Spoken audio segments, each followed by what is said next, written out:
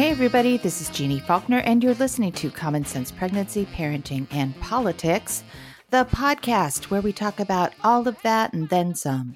I wrote the books, Common Sense Pregnancy, which is where this big old convo started. I also wrote Mom's Side of the Story, which is available exclusively on my website at jeannefaulkner.com. That's where women write themselves into their birth stories. They document their care, their feelings, their plans, their goals, and their healthcare and pregnancy experiences, and help frame this transformative time of life around mom. Mom's side of the story is key. Let's write it together, shall we? Well, what's going on? I am back from vacation where I traveled for almost 2 weeks to Washington, D.C., New York, and out to the Oregon coast.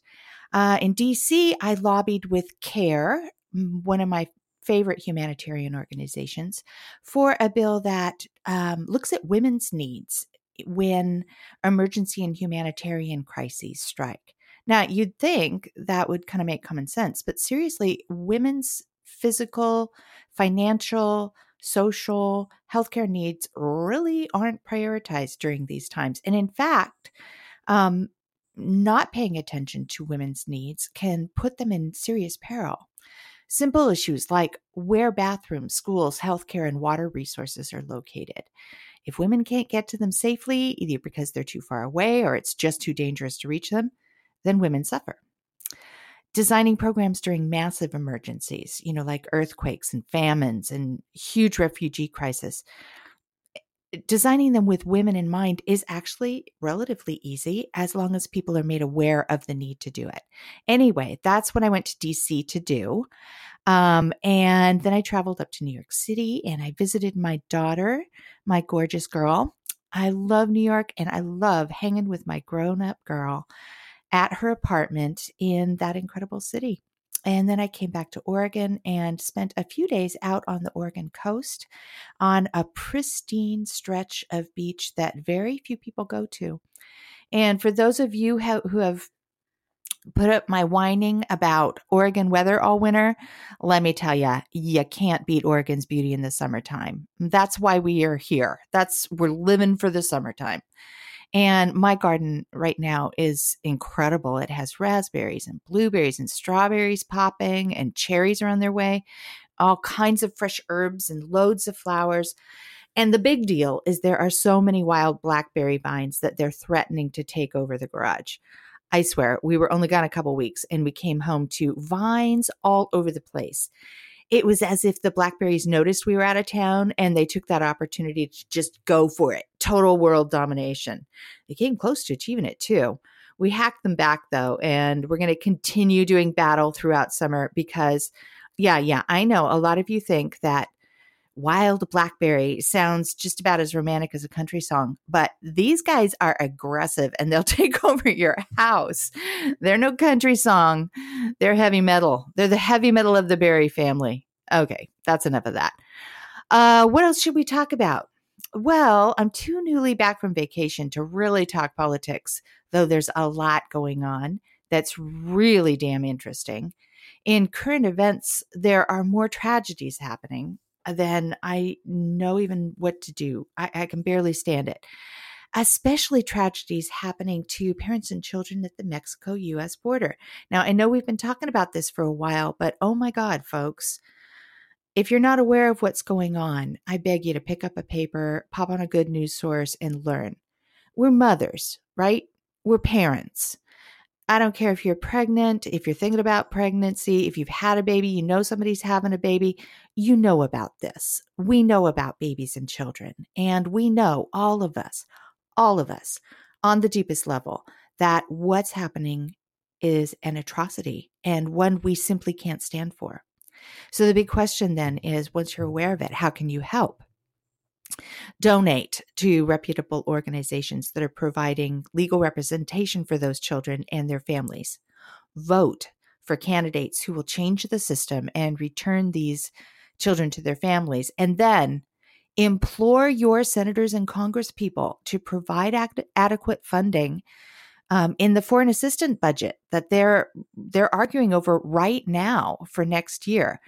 so that organizations like CARE, like Mercy Corps, like other organizations, like the State Department, like USAID, can help these families to stay in their own countries where they can be safe, make a living, support their children, strengthen their communities, and live their own good lives at home. I mean, ultimately, isn't that what we all want, right? To live our best lives in our own homes? That's what the foreign assistance budget does. And it does that at less than 1% of the entire federal budget. Now, I've said it before, but for those of you who are new to it, most people think that about 20% of the U.S. annual federal budget goes to help other countries in crisis and those struggling with poverty. We don't. And when we poll people and we ask them, what do you think is a reasonable amount? They'll say 10%, not a penny more. And we say, congratulations, you just amplified the federal budget 10 times. The truth is that we only spend less than 1%, less than that. And the current administration wants to slash most of that away. Okay, so I strayed into politics when I said I wouldn't. Anyway, that's what you can do to help parents and babies and people in need. We are going to take a super fast break and then come on back and talk with this week's guest. We've got a real juicy conversation planned. Okay, we're back and we are ready to lighten the conversation up a little bit. We're going to talk with Emily Bennett, an author and journalist based on the island of Majorca, who is launching her new book, The Pregnancy Diaries, this summer. Her writing career kickstarted with her blog-to-book success, Shop Girl Diaries. She followed it with the novels The Hen Party, Please Retweet, and the online hit Spray Painted Bananas. Her newest book, The Pregnancy Diaries, shares her preparation for a birth without fear. So let's get Emily on the line. Hi, Emily. It's Jeannie. Hi, how are you? I am doing really well. I am here in Portland, Oregon, land of cloud and drizzles. Where are you? Oh, I'm on the sunny island of Majorca. You're killing me. You're killing me. If it makes you feel better, it was a bit cloudy today, so you know. It does actually. It makes me feel just a little bit better. Yeah, we are at the time of year in Portland where I can't stop whining about the weather because we've already had about 7 months of gray. And we've had a couple of weeks of just bright, glorious sunshine and hot weather. And there's hints of it coming again pretty soon, maybe even a glimmer today, but not enough of it. And we're all getting whiny around here. I did my stint. I was brought up in London, so I know about grey weather. Yeah. And do you just feel so much better about life living in a sunny climate? Definitely. I feel like I'm a different person. Ever since I've lived here, I feel much more relaxed, and yeah, it's great. I recommend. Yeah, I know. I grew up in a little beach community in Southern California and I was raised with the sunshine. So the first few years that I moved to Portland, it was just so romantic, sipping coffee, reading books under a blanket before the fire. Yeah. Hit year 3 and I'm as whiny then as I am now. I have moments of wanting to be beside a fire, but they don't last that long. Now it's barbecue. You just want to be beside a barbecue. It's great. It's great. Not good for writing though. I think rainy weather is probably better for writing. I know it. If you want to write the sad, dark, deep stuff, but if you want to do fun work like your work, yep. Yeah, which I want to talk about. I want to talk about all of your books and your adventures, but we have to ask our first big hard question, which is this.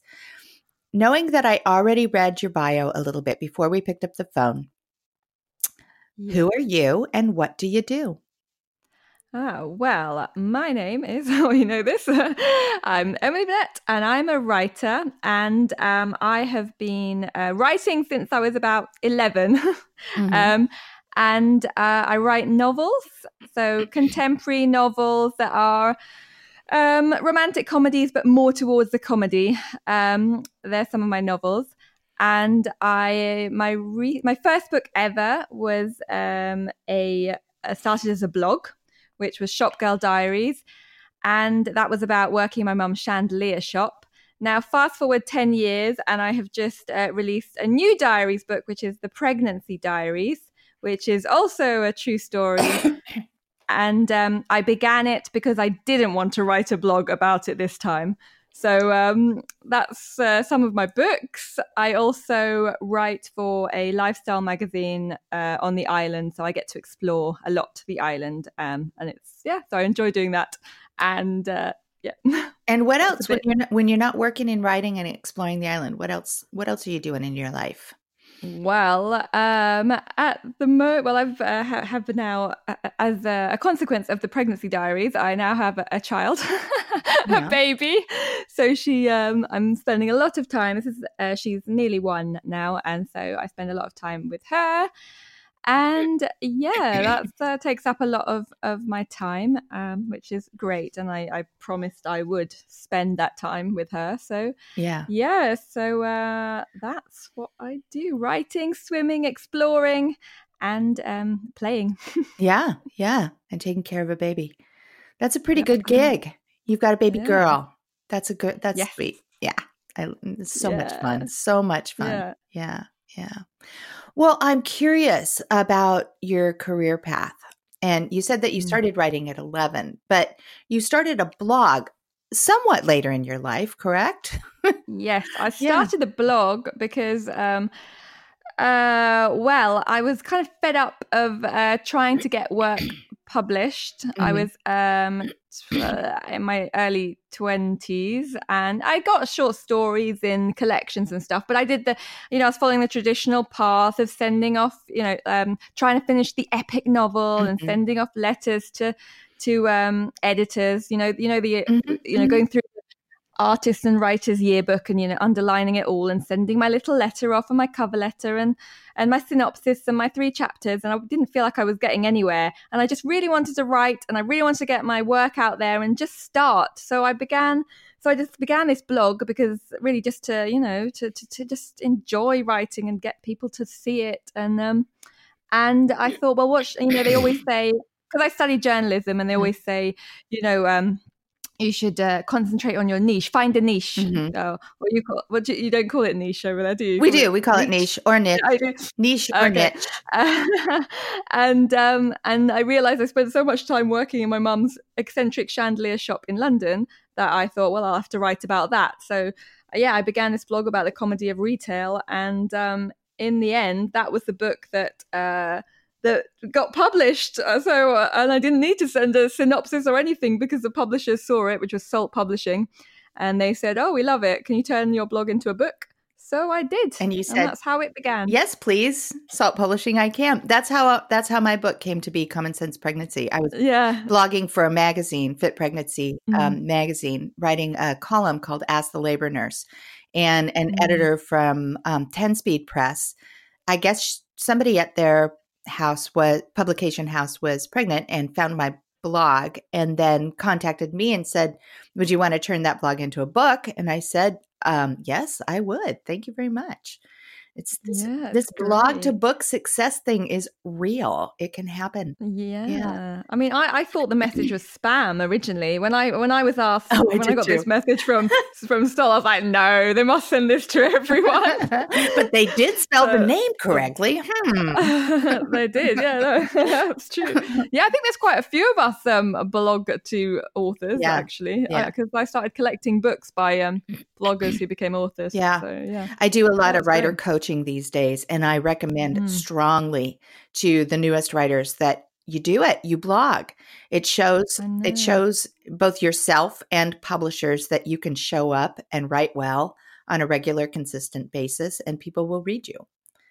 Yeah, definitely. I've fallen along the wayside. This is the first time in about 10 years. I haven't been blogging, but I've been writing a lot, though. You have a baby. We'll let it slide. Yeah. You'll forgive me. I'll go back. You did launch a book during this time, though, so that's pretty good.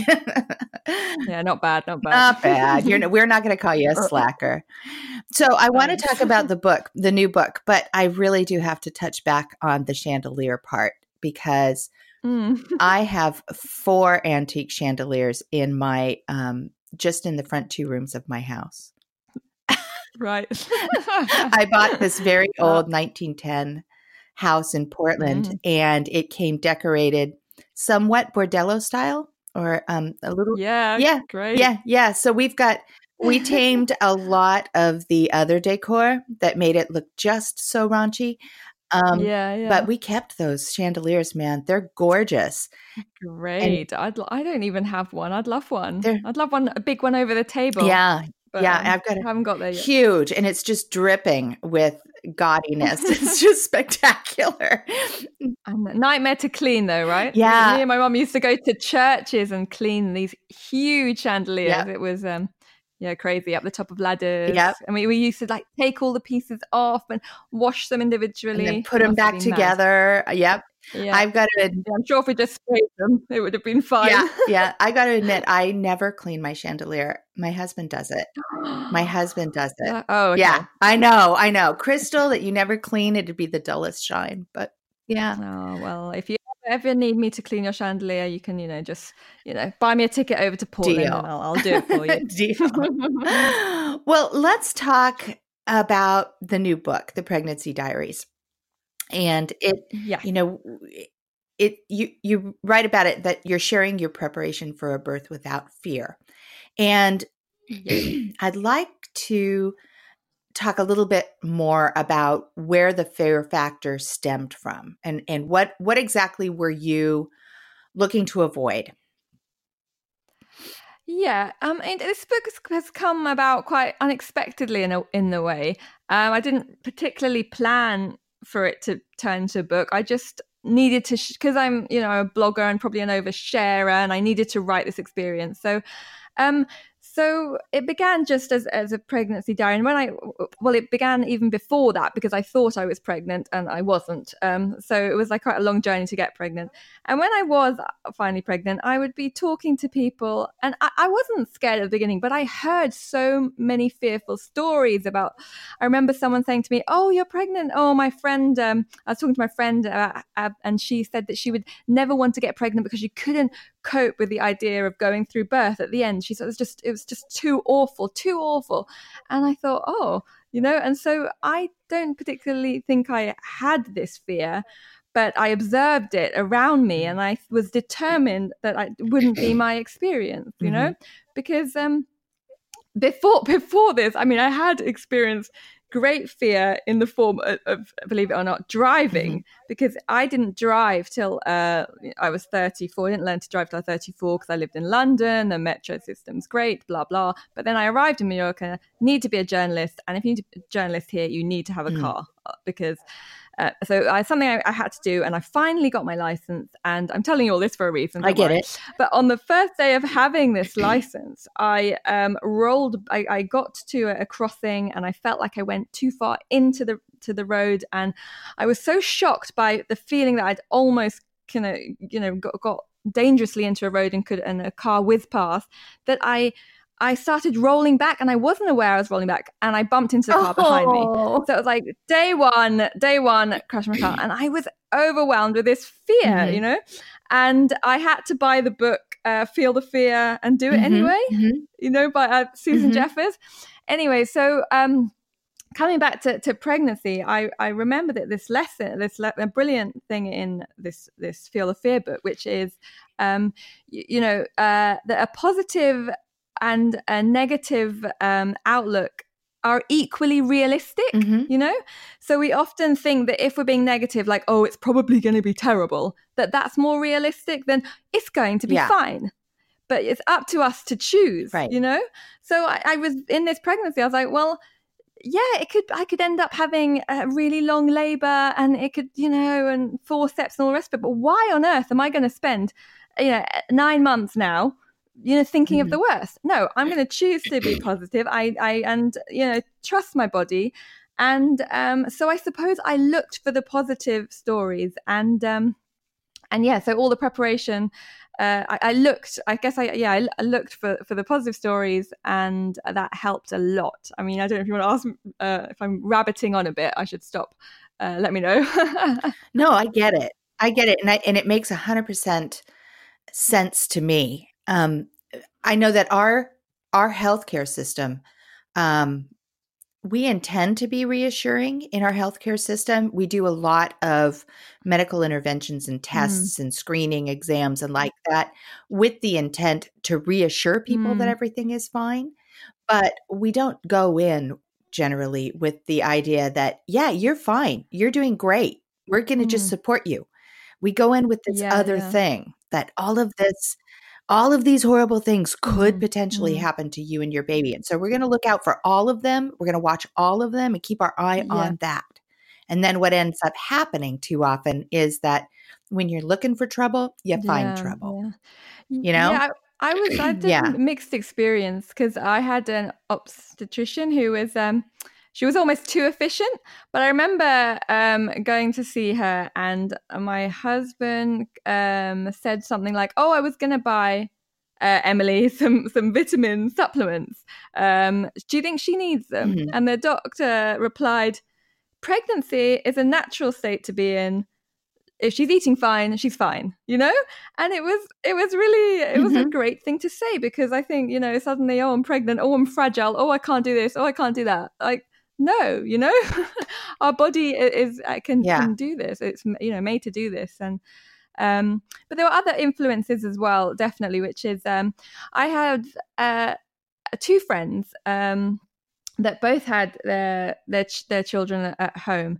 And when I became pregnant, I realized that those 2 people were the only people that talked positively about their birth. Like they talked about it almost with nostalgia. I mean, one of them, who did hypnobirthing, talked about it with, it was amazing, And so I thought, wow, why are these 2 that had them at home had such a great, not a great time, but like they have a great memory of it, and they seem fine, whereas everyone else talks about it like, oh my God, And one of the things was, one of the friend, her mother is a midwife and delivered the baby, and so like you think about it, well, obviously she was caught in her home where she felt calm, and I'm not saying that everyone should have a home birth, and I didn't, and she was with the people that made her feel calm and strong, and that she could do it, and she trusted them, and I think that's a massive part, isn't it, of having the right people and feeling safe, definitely feeling safe. So did you have your baby in Mallorca? I did, and I didn't have, I didn't have her at home. I didn't plan to. It was going to be in hospital, and I had to bring a lot of my preparation into that clinic, because it didn't turn out quite like I thought it would, in the sense that I think Spain is even, I don't know, I mean, every country is different, but Spain really goes in for like medication and a medicated birth, and assumes that's what you'll need. And they want to monitor the heartbeat, and like the first thing they do is they want to put a drip, whereas England, an IV drip. IV drips, in case something goes wrong. Right. Whereas, which means that, well, for me, because I'm mumbling a bit. Hang on, let me get this straight. So, like, whereas in England, you will go into the room and you can do all your movements and the ball and the yoga moves and all the rest of it. Where when I went in, it was kind of, we're going to strap you down and you're going to have that baby. And what do you mean you don't want an epidural? But luckily, because of all this preparation I'd done, I still had the birth that I wanted to. It still was the kind of powerful experience that I prepared for, I think. And I'm not also, I say, like, it's not, I didn't want an epidural because I was also more scared of having an epidural than not having one, which is not the usual thing. So I think everyone should do what they need to do, but have like a choice, feel that they have a choice. Because when I went to the doctor and said, oh, I don't think I want an epidural, she says, well, we have to talk to the anesthetist anyway. And I went there, and I thought the idea was that he was going to tell me about the risks on blah, blah, blah, blah. And he literally typed up something on a computer, printed it out. And I said, oh, I don't know if I want one, but do I sign this anyway? And he just said, oh, everyone wants one. All of you want one, Yeah. And I just thought, I feel like I'm on a conveyor belt, Yeah. And you kind of were. And I definitely felt like it. But I think in the moment, thanks to all the I did a lot of meditation, affirmations. I mean, we can talk about this later, but in the end, I did what I wanted to do and needed to do. Yeah, good for you. Yeah. It sounds like there's a very similar birth culture in Mallorca as there is in the United States, where assumptions are made, and most women do want to have an epidural because we have a pretty limited range of pain management options in most of our labor and delivery units. And because we have such a we're all about documenting every single minute of the labor. So most women are getting an extensive amount of fetal heart monitoring, which is, what people are talking about when you say you're strapped down, it's those belts, and it's being, cabled to the machine. And even though standards of care indicate that you really don't have to monitor most healthy women all the time, it still happens. Yeah. Still happens most of the time. Yeah.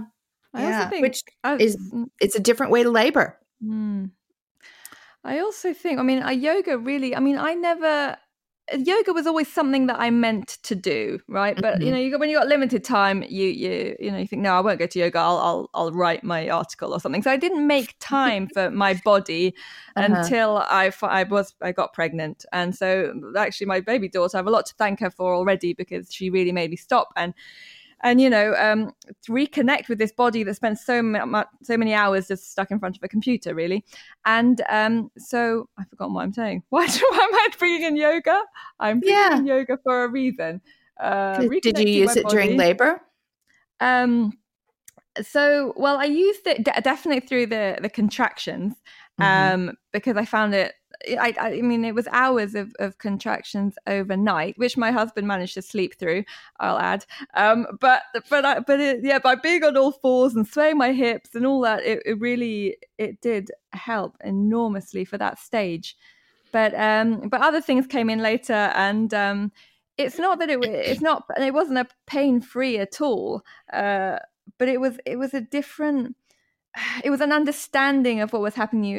It was. I remember reading another book. Was it Birth Skills by Sarah Murdoch and Juju Sundlin, which was very good. And it's about a pain without panic. It's a pain that is a healthy pain, and that's quite a useful kind of thing to have in your mind, because if you are in pain and you don't know what the problem is, that's kind of when you curl up into a ball, into a fetal position, kind of tense up and I'm gonna die.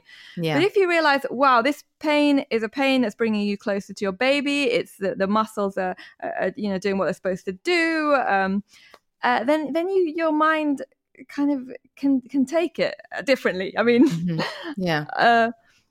But I can't remember why I brought yoga up again now.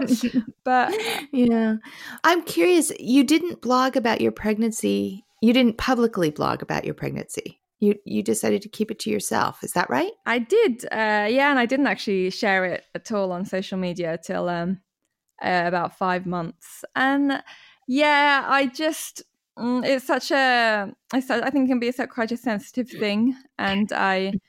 Just I didn't want anything to go wrong, and I didn't want to have to share that publicly, I think. And did you also kind of want to insulate yourself from an onslaught of people telling you their scary stories? Maybe. But mostly it was because of experiences of friends that were very difficult, I guess I just didn't want. Yeah, I just didn't want to have any. If there was any grief involved, I didn't want it to be out there. I don't know. It felt so personal. But now it's all in the book. Now I'm really opening up. So yeah. I mean, the process I wanted to at times, and also the process to get pregnant. It took a good 2 years. So there were moments when I did voice this frustration, and then I felt, no, I don't want anyone to no. Yeah. Yeah. You have to be careful what you put out in the public eye, or I guess it's the public eye. Yeah. Yeah. And this topic is very sensitive, because you really don't want to come across saying that this is how you should do something. It's that word "should" is it's an annoying, terrible word that can irritate people beyond, when people tell you what you should and shouldn't be doing with this is exactly, it's the opposite. It's just to say, look, you've got choices, and I haven't written a book to tell people what to do. Because I just feel like there should be more positive stories, and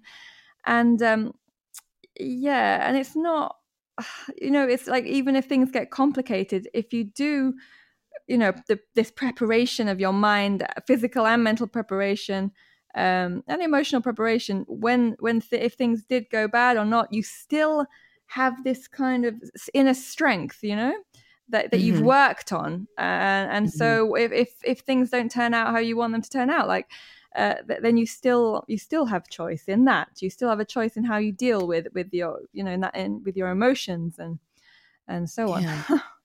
Well, let's talk more about the pregnancy diaries.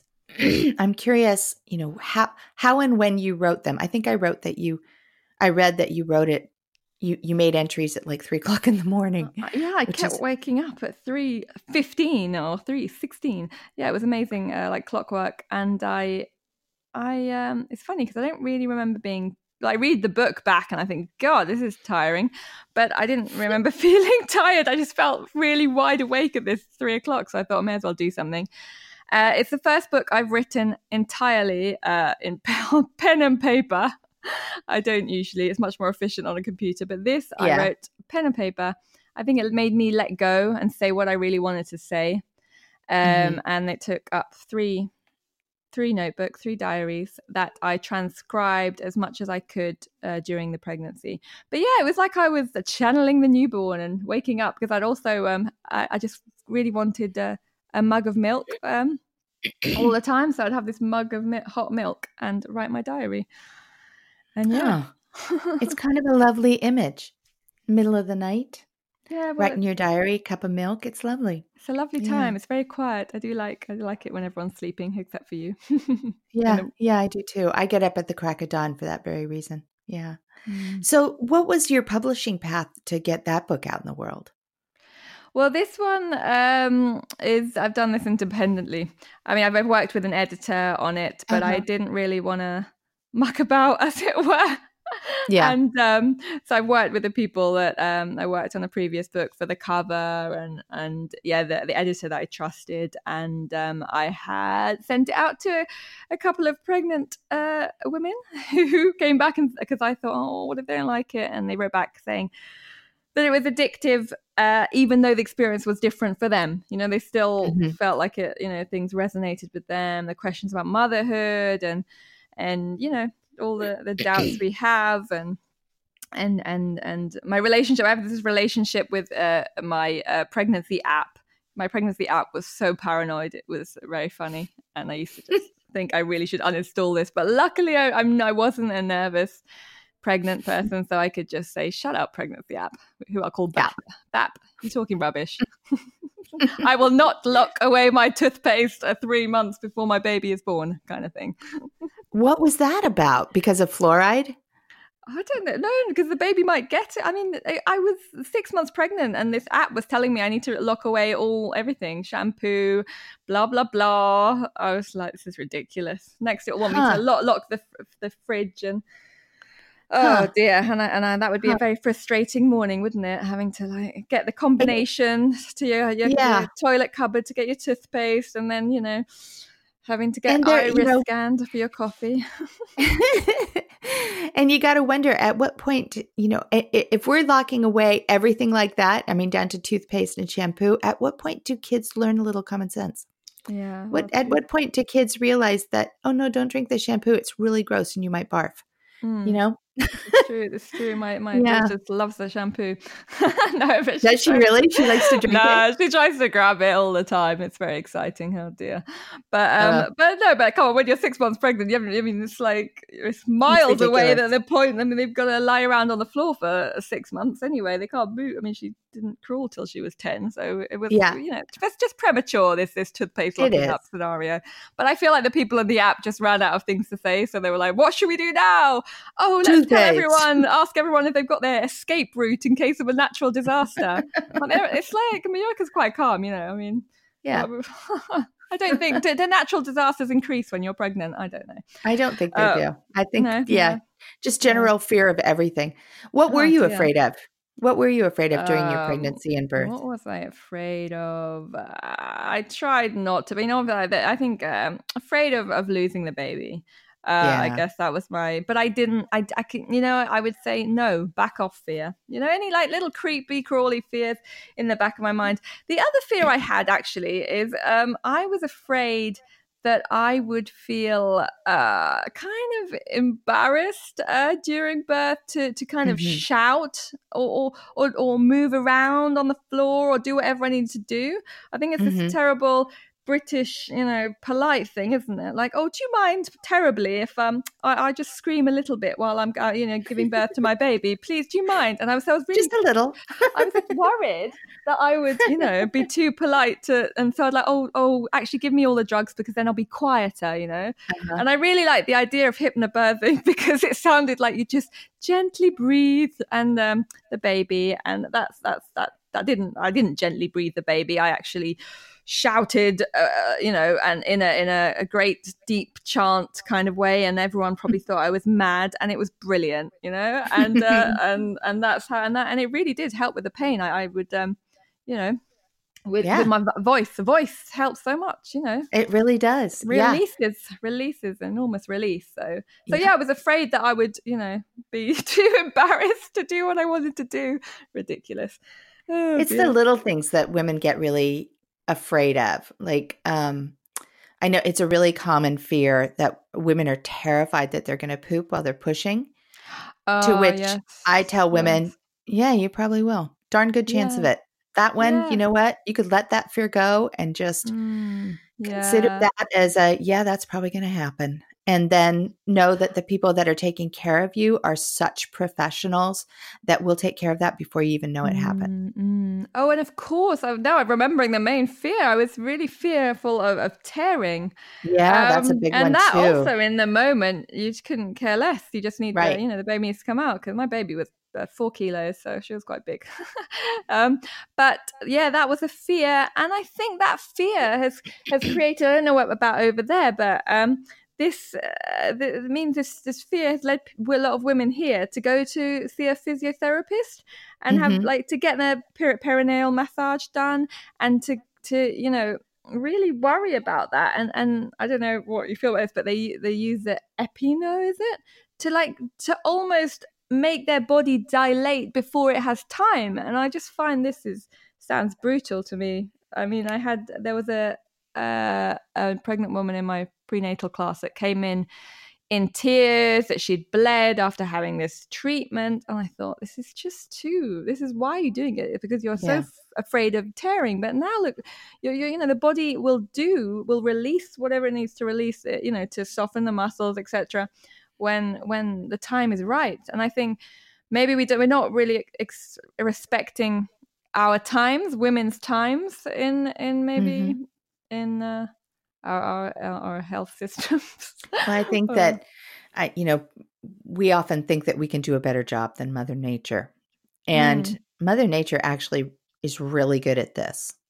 She knows exactly what to do for the body to have a good birth. Now, not every time, but it's only about 15% of births that really need, intervention. The rest would be just fine.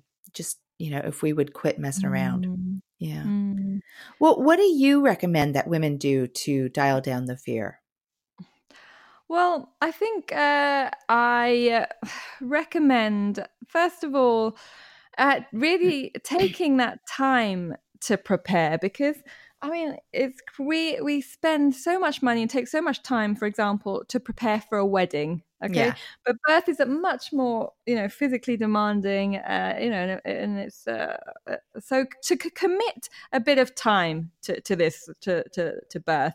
And I started off with, I bought the Hypnobirthing book by Mary Mongan, and it really resonated with me, even though I didn't actually do the courses or anything. And I started with the breathing, so deep breathing, which is a huge thing. And I would, in the morning and in the evening, I would they call it slow breathing, I think, where you breathe in as deeply as you can, for as long as you can. And sometimes at the beginning you can just breathe in for about 12 seconds, but after a few months of doing this, you can breathe in for a good 25 seconds and breathe out really slowly, and just do this very just commit to doing that 10 breaths before you go to bed, 10 breaths when you wake up, and already you're starting to breathe deeper. And when it comes to contractions, the idea is that a few of these breaths will take you through a contraction, right? So this is just for starters, and don't think that going to a prenatal class and doing 1, 2, 3, 1, 2, over. No, you need to really breathe. The next thing, at 4 months, I did start prenatal yoga, and I was very lucky to have someone who was very generous with her time. And there was only 3 of us in the class, so obviously it was pretty great. And reconnected with my body. And it wasn't about doing, hardcore yoga and really hard stretches. It was really quite gentle yoga. But so that really helped, and setting that time aside for my body. And I did a lot of walking. So I guess physically I only really put on the weight that my, the baby, that I needed for the baby. So I didn't kind of go, right, I'm going to vegetate and eat ice cream. Because I remember someone going, oh, you're pregnant, great, you can just eat all the ice cream you want. And I thought, no, this really can't. This is my greatest project. I am growing a human being. I am going to, put all the best fuel into this project, and I'm going to look after myself. And when we're thinking of it as fuel, then I did have a tiny fling with some Haribo sweets, but I thought, no, I'm not going to do this. I don't want to make a human out of rubbish, basically. So I guess I ate well, I walked, I did 2 prenatal classes a week, I think. I did my breathing. And another thing which I found so important were these birthing affirmations. And you can look at, Google, YouTube, and you don't have to have the ones from Hypnobirthing book, but I did use the ones which were, what was it? Like 25 minutes of just birthing affirmations, which were like, I trust my body and my baby knows what to do. I feel safe, I feel secure, just like positive, powerful messages, like over and over and over again. And I almost learned them off by heart, my body is relaxed, my mind is relaxed, and I just, I believe if you hear enough positive messages and powerful messages, you begin to believe them. You believe them. And when I went into birth, I was like, how in the Olympics when you get the swimmers coming out with their headphones on, I was like that. Because that's another thing to talk about is how many people are induced when they probably don't need to be induced. But anyway, so these powerful messages all the time. So it was breathing, affirmations, yoga, walking, and meditation. I meditated. But luckily I was introduced to meditation quite young. My parents lead retreats in it and everything. So it's always been a slightly part of my life, but I definitely committed to that. And because I think when it comes to it, and if you are strapped down, as I was in the end, and I couldn't move, my mind was so being quite trained by that point to use these affirmations. And also visualizations I found really hard, and that's why I didn't get much further with hypnobirthing maybe. But one day I was sitting there with my husband thinking, God, if we are doing this hypnobirthing, shouldn't we be doing something? Shouldn't we be practicing some kind of, I don't know, visualization? And he said, and then I said, but I don't know which one, because none of these, I can't imagine these rainbow mists or whatever they were telling me to try and imagine to relax. And so he said, right, close your eyes.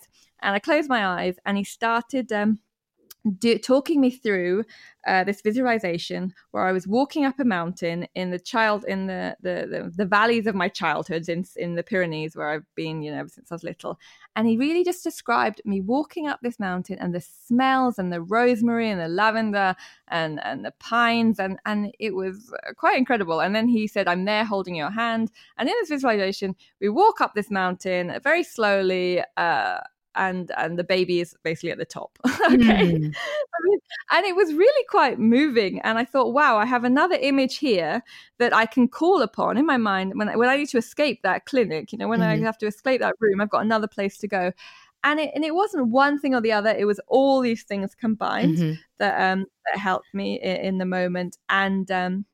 And then it's like you're building a toolbox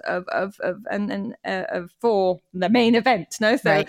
You start off with your little tools, and then by the end of it, you're getting out your power drill and your electric saw. And for me, that's not actually the imagery I want. Sorry, people. No, but it was a great metaphor. But by the end of it, I had these 2 stress balls, which is what I read I was overdue a week, and in that week that I was overdue, I read this birth skills book, and it was there that it was talking about these stress balls and vocalization and movement. And so by the end of it, when the labor was, I was getting towards the end, I guess, towards the dilating 10, I would squeeze these stress balls. I would press them against my head, my eyes closed, and I would shout, like these chants. It wasn't like a scream of panic. It was a scream of, hey, pain, I hear you, and this is what I got to say. And it was like all these pain just went into this dark tunnel, because I definitely needed my eyes closed, and into this sound. And that's how it was for a while. And it really worked, I have to say. That's a really great skill. Yeah. Yeah. Yeah. So it was powerful. And you had a good birth. I had a good birth. I tell you what, I didn't prepare for, which I would if I ever do this again, is definitely the post-birth, because in my mind I thought you have this baby and then you're all fine, but afterwards it's still it's quite raw. It is. So yeah. I still needed my stress balls for the end, and I lost them by this point when I was holding this 4-kilo baby. So I squeezed my husband's hand for the bit where they clean you up. Yeah, it's a little tender down there. Yeah, especially if you haven't had an epidural. Yeah. No. Yeah. Yes. Well, we're getting to the point where we need to wrap things up, but what else do you want women to know? Most importantly, where can they find the book? Oh, well, at the moment it's on Amazon worldwide. So Amazon's the main place at the moment.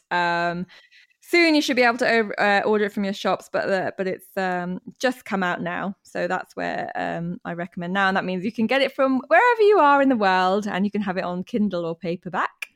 So that's where to get it. You can also, if you want to find anything about me, I'm on Facebook, where I update on my author page, which is Emily Burnett Author.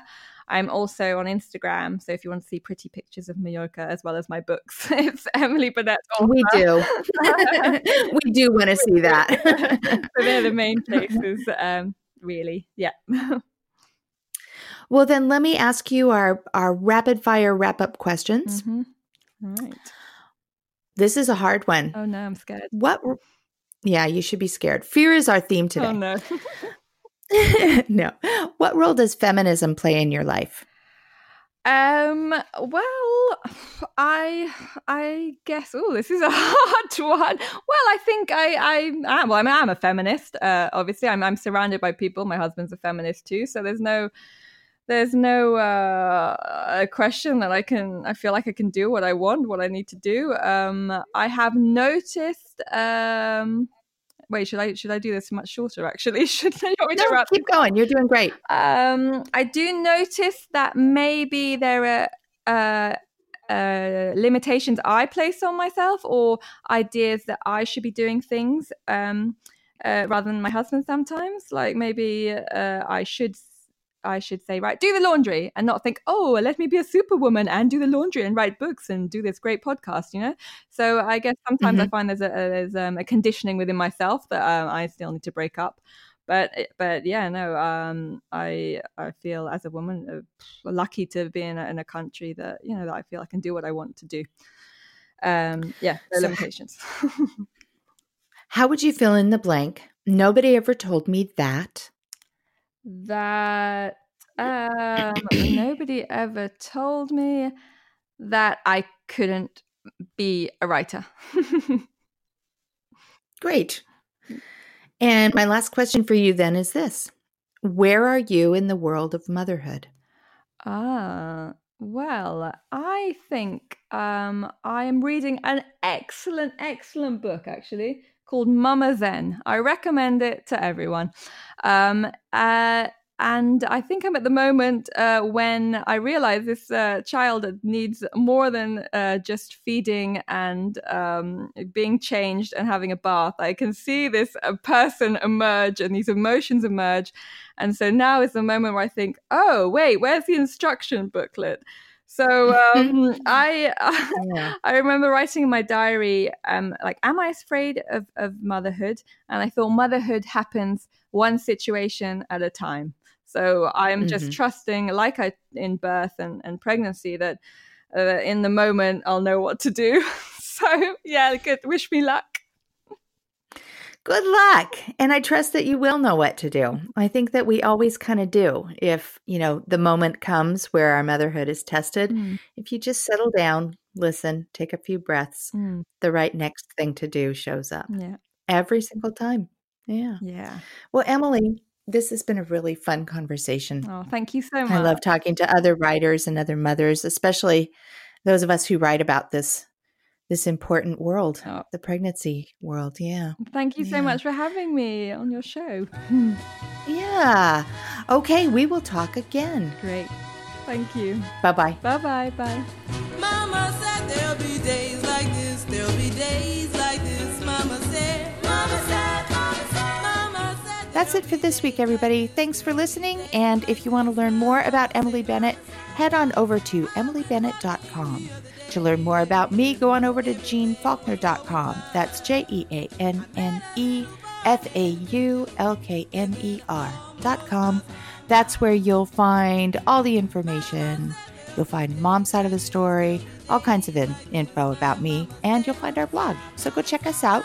Email me at jeanne@jeannefaulkner.com. Tweet me at Jeanne Faulkner. Find us over on Instagram at Common Sense Pregnancy and on Facebook.